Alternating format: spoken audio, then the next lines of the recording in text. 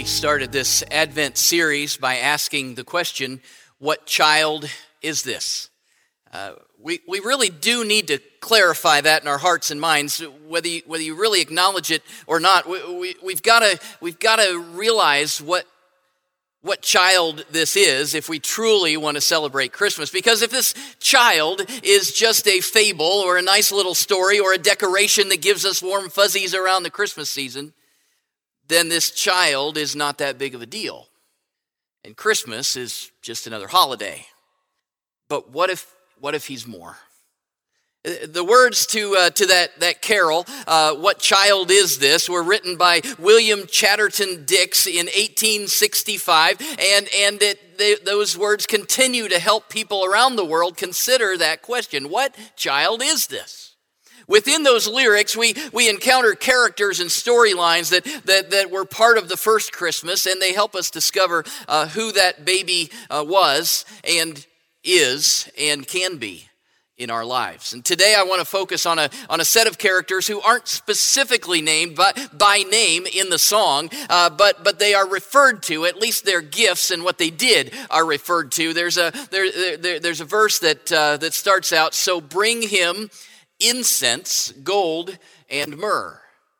And those are the three gifts that the wise men, the Magi, brought to Jesus. The wise men bringing those gifts is one reason why we buy gifts today, right? We buy gifts and we give them to each other, and part of the root of that goes clear back to these wise men bringing gifts to Jesus. They say that December is the month when siblings begin to discuss what to get dad for Christmas. Some insist on a shirt, others a pair of socks, and the argument always ends in a tie. That was the groan I was looking for. I appreciate that. Good. Yes. I'll be here all day. Thank you. No, I'm just kidding. There was also, ran across a story this week of a lady who waited until the last minute to send her Christmas cards. And so she, in a flurry, she rushed to the store and she saw a pretty picture on a package of 50 cards, and she grabbed that box and didn't really look too closely at it, but just knew she had to get this thing done.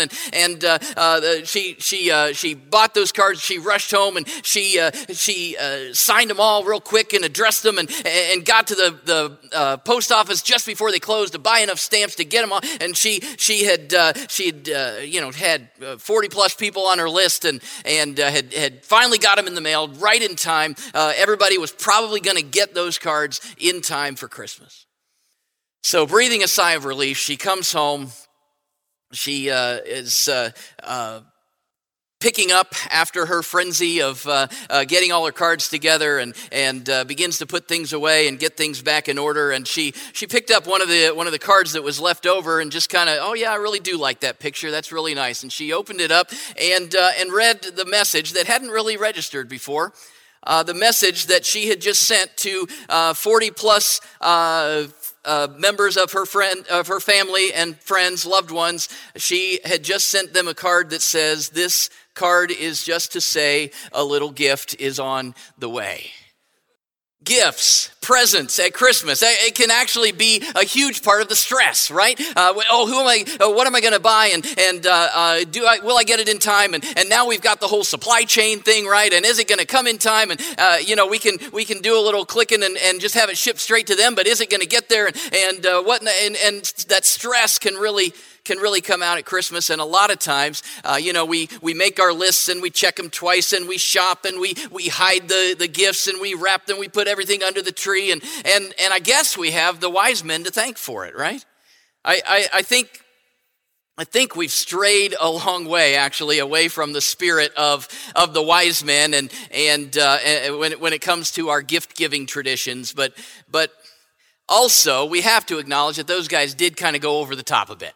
They gave gold, frankincense, and myrrh, and those were pretty significant and valuable gifts. I want us to read the scriptural account from the book of Matthew, chapter 2, to see how those gifts and that journey of the wise men from the east can help us rediscover what child is this. So Matthew chapter 2, beginning in verse 1.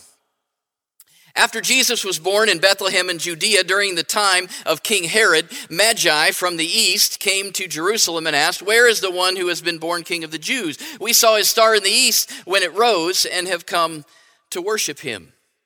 When King Herod heard this, he was disturbed, and all Jerusalem with him. When he had called together all the people's chief priests and teachers of the law, he asked them where the Messiah was to be born. "In Bethlehem in Judea," they replied, "for this is what the prophet has written. But you, Bethlehem, in the land of Judah, are by no means least among the rulers of Judah, for out of you will come a ruler who will shepherd my people Israel." Then Herod called the Magi secretly and found out from them the exact time the star had appeared. He sent them to Bethlehem and said, "Go, search carefully for the child, and as soon as you find him, report to me so that I too may go and worship him." After they had heard the king, they went on their way, and the star that they had seen when it rose went ahead of them until it stopped over the place where the child was. And when they saw the star, they were overjoyed. On coming to the house, they saw the child with his mother Mary, and they bowed down and worshiped him. Then they opened their treasures and presented him with gifts of gold, frankincense, and myrrh. And having been warned in a dream not to go back to Herod, they returned to their country by another route. Traditionally, we've always seen 3 wise men in our nativity scenes, right? That's how many we have over there. And you probably, if you have a nativity scene set up at your house, you've probably got 3 wise men in it somewhere. Technically, though, you probably know this by now, but technically, we don't know how many wise men there were. There were 3 gifts. The Bible doesn't tell us how many guys brought those gifts. There are more than one, because it says wise men or magi, more than one, it's plural. So there's at least 2, but maybe more than 3.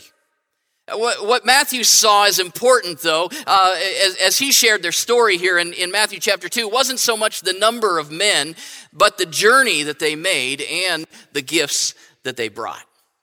Maybe you've heard about the 3 boys who were playing the wise men in their church Christmas program. They were wearing their father's bathrobes and cardboard crowns with foil on them, and they came down the center aisle and approached the baby doll in the manger, and the first boy handed over this present that he was carrying to the girl playing Mary, and he said in his biggest church voice, "Gold."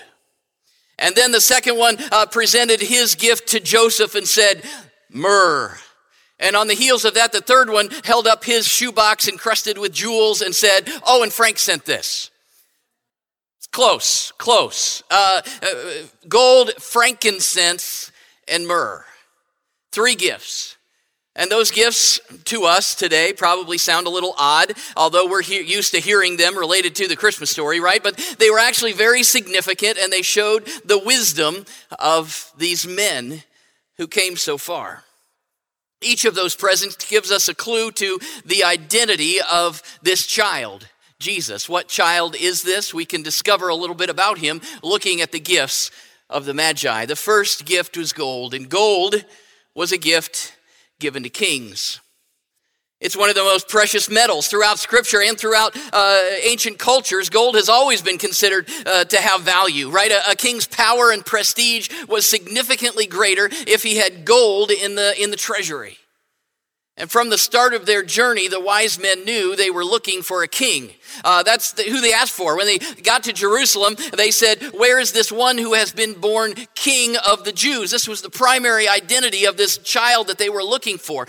Later in life, Jesus himself claimed to be king. That was a big part of why he was crucified. He came into town on riding a donkey on Palm Sunday. Well, they didn't call it Palm Sunday then. That comes later. But that was because they were, everybody's waving palm, and they're hailing him as king. And the religious leaders didn't like that, and so they took him. A week later, they took him, and he's standing before Pilate, and Pilate asks him, are you the king of the Jews? These people are saying that you're saying you're a king. Are you the king of the Jews? And in Matthew 27:11, Jesus says, "It is as you say." He claimed to be king.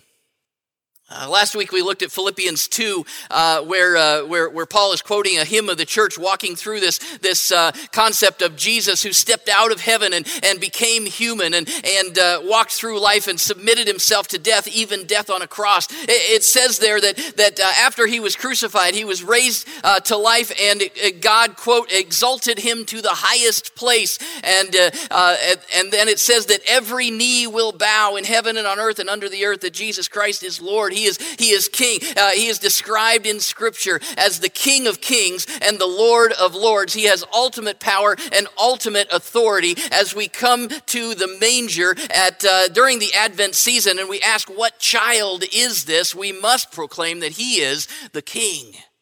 And we know that because of this gift of gold that the wise men brought. Well, they also brought frankincense. Just a little science lesson this morning. Frankincense is a clear resin with a pleasant smell. It's obtained from trees in northern India and Arabia. And has been used for many, many years in incense and in perfumes, and it was treasured for its aroma and for what people believe to be healing properties in frankincense. It was used a lot of times by the priests in the temple. They used it as part of their worship as they would burn this incense as an aromatic offering to God. So the gift of frankincense by the wise men points to the work of Jesus, this child, as a priest.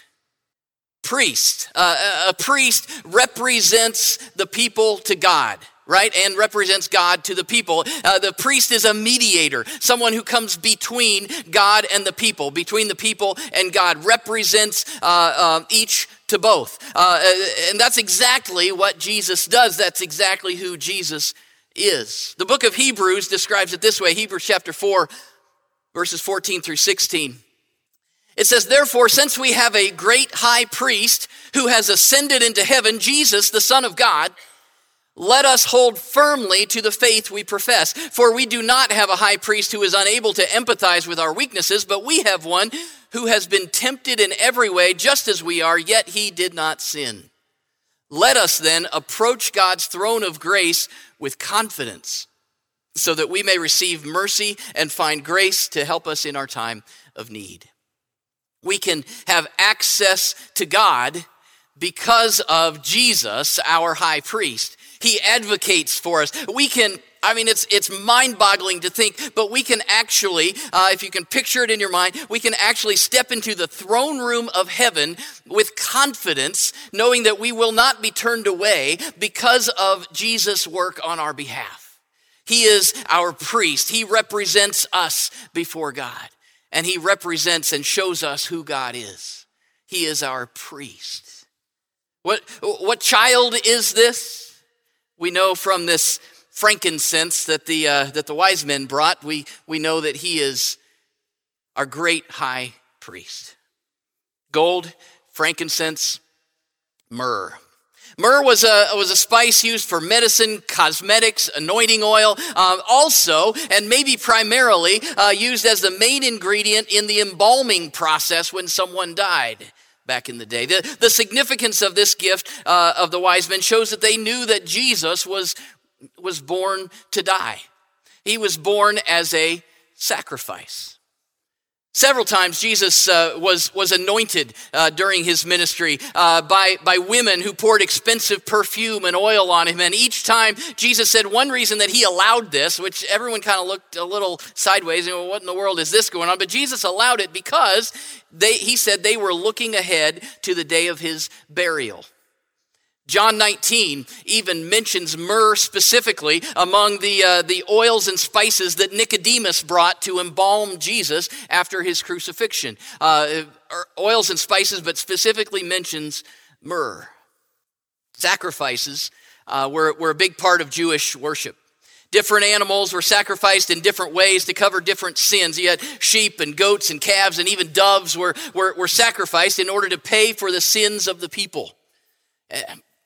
We're not going to get into all of that this morning, but you need to know that sacrifice as an atonement for sin was a big deal, a big part of the worship experience in that day. And Jesus came not only as the priest that we just saw, but also as that perfect sacrifice.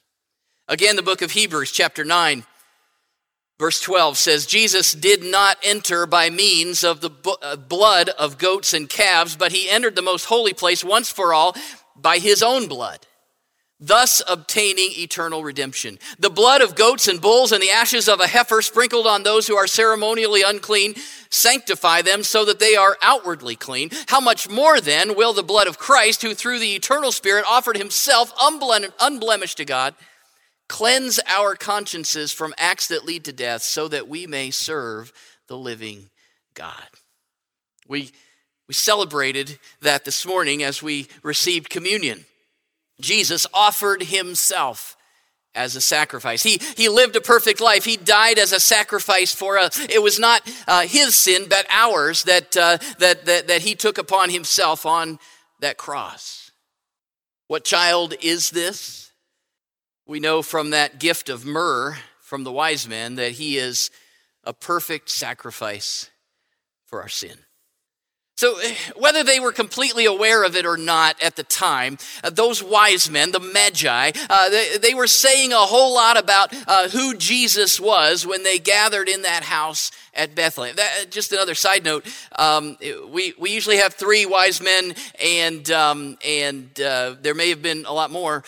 They also weren't there at the stable, but it just makes for a nice picture, right? So we've done that, and it's easy to have that set up. But it says there that we read it earlier. They came to the house. It was later. Now, it maybe even up to 2 years later. And so they showed up but it's still a nice picture, and we're going to keep it that way. But you need to know that in Scripture, they weren't there on that night. It was a little bit later. So when they gathered in that house in Bethlehem, they gave him gold and proclaimed him as king. And they presented him with frankincense, acknowledging him as priest. And they gave him myrrh, declaring him as the sacrifice who would take away the sin of the world. Those are huge theological truths, and we need to know those things. He's a king and a priest and a sacrifice. You need to know that that's who this child was. But even more than that, as you gather around the manger this Advent season, asking, what child is this? You should also be asking, is Jesus my king? Is Jesus my priest? Have I acknowledged him as the sacrifice for my sin? It's got to be personal. It has to be personal. It was personal for the wise men. They brought those gifts, and those are hugely significant, but even before they ever gave those gifts, those wise men did something even more significant. I think they bowed down and worshiped. I mean, these guys weren't just delivering gifts like the Amazon driver or the FedEx guy, right? These gifts were from them. This was personal. They honored Jesus, this child, not only as the king, the priest, the sacrifice, but their king and priest and sacrifice. And we must do the same.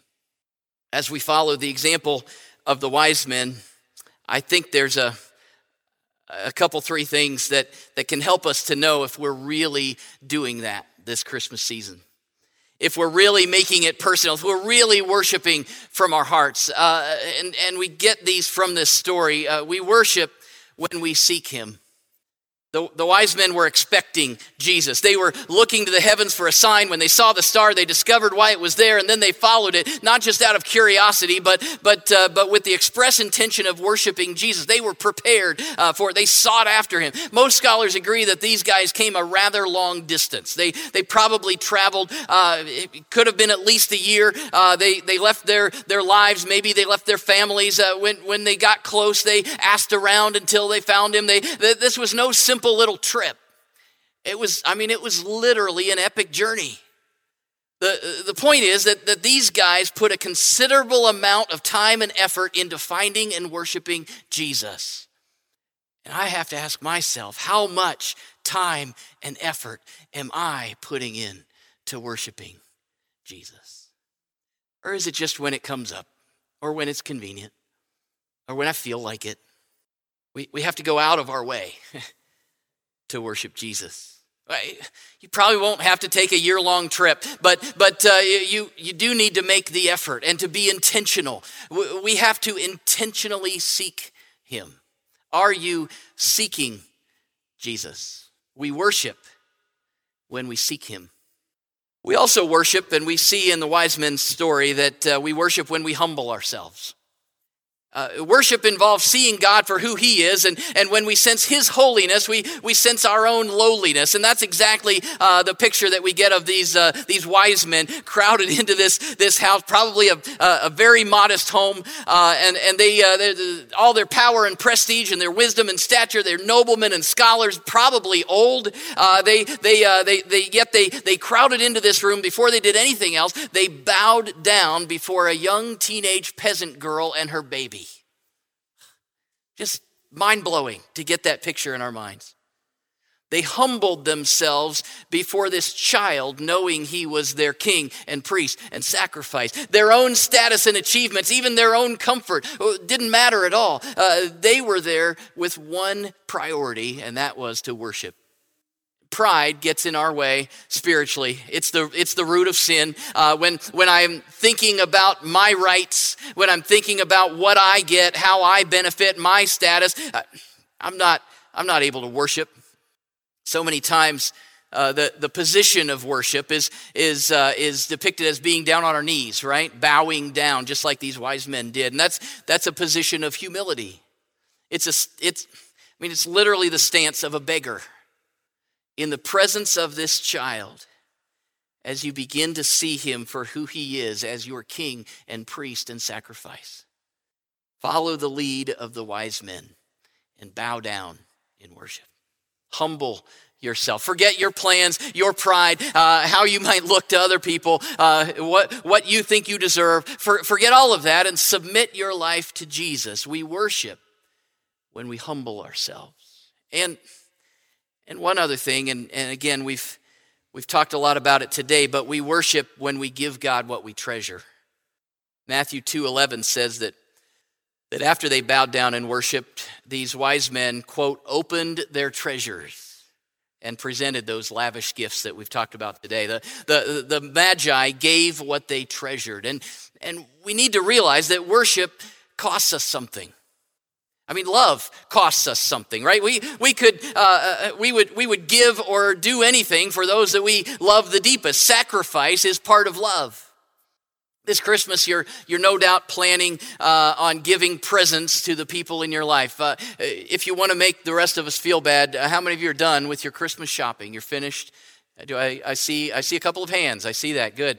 We're coming to your house, and I don't know if we're on your list or not. No, I'm just kidding. So it looks like the rest of us are still in the process somewhere, right? But we're all planning on some of you have been planning for months and months. We plan on giving presents to the people that we love in our lives. And so we're going to give up something valuable, some money, something that we treasure, something that's valuable to us in order to give something to those that we love. You could save that money, you could keep it, and you could probably buy a new whatever for yourself, or you could go on a trip, or you could keep all that, but you're not going to do that. You're going to give out of what is precious to you because of the love that you have for the people in your life. And the same has to be true in our relationship with God, right? I'm not just talking about giving sacrificially in the church offering. I'm not putting that down. You're more than welcome to do that. But no, I'm not talking about giving at church. If we're truly worshiping God, it's going to cost us something. It may cost financially, but that's not the point. It might cost in our relationships. It might cost what we thought we'd be doing in life, but instead, because we worship God, we're heading in this direction instead of that direction. It might cost the time that we could have spent elsewhere, but now we're giving to God as we serve Him. If God is the most important thing, the most important person in your life, then He comes before everything and everyone else. Your devotion to God will cost you something. I mean, it will actually cost you your life, right? We give up our own right to our own life so that God can live in us. Paul said in Galatians, I have been crucified with Christ, and I no longer live, but Christ lives in me. When we love God and worship him with all of our heart, we will give him what we treasure.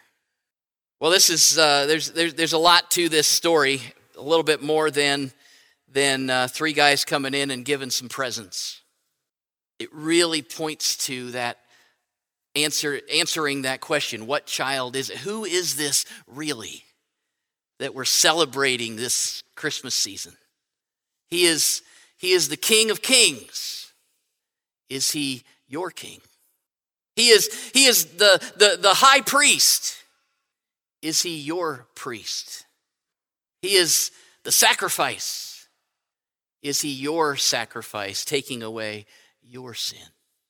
Today, I want us to just spend a few minutes contemplating the answers to those questions and giving you the chance to make sure that those things are true, that he is in charge of your life as king, that you are relying on him to represent you in the very throne room of God, that you have confessed your sin and allowed him to take it up and to forgive your sin and take it away. Father God, we thank you for your word. We thank you for this child who is our king and our priest and our sacrifice. Lord, I pray that we won't live another moment trying to do it on our own without submitting to your kingship and your authority in our lives, allowing you to take up our sin and to forgive us. Lord, I pray that in these moments we can experience your Spirit as we offer ourselves to you. In Jesus' name.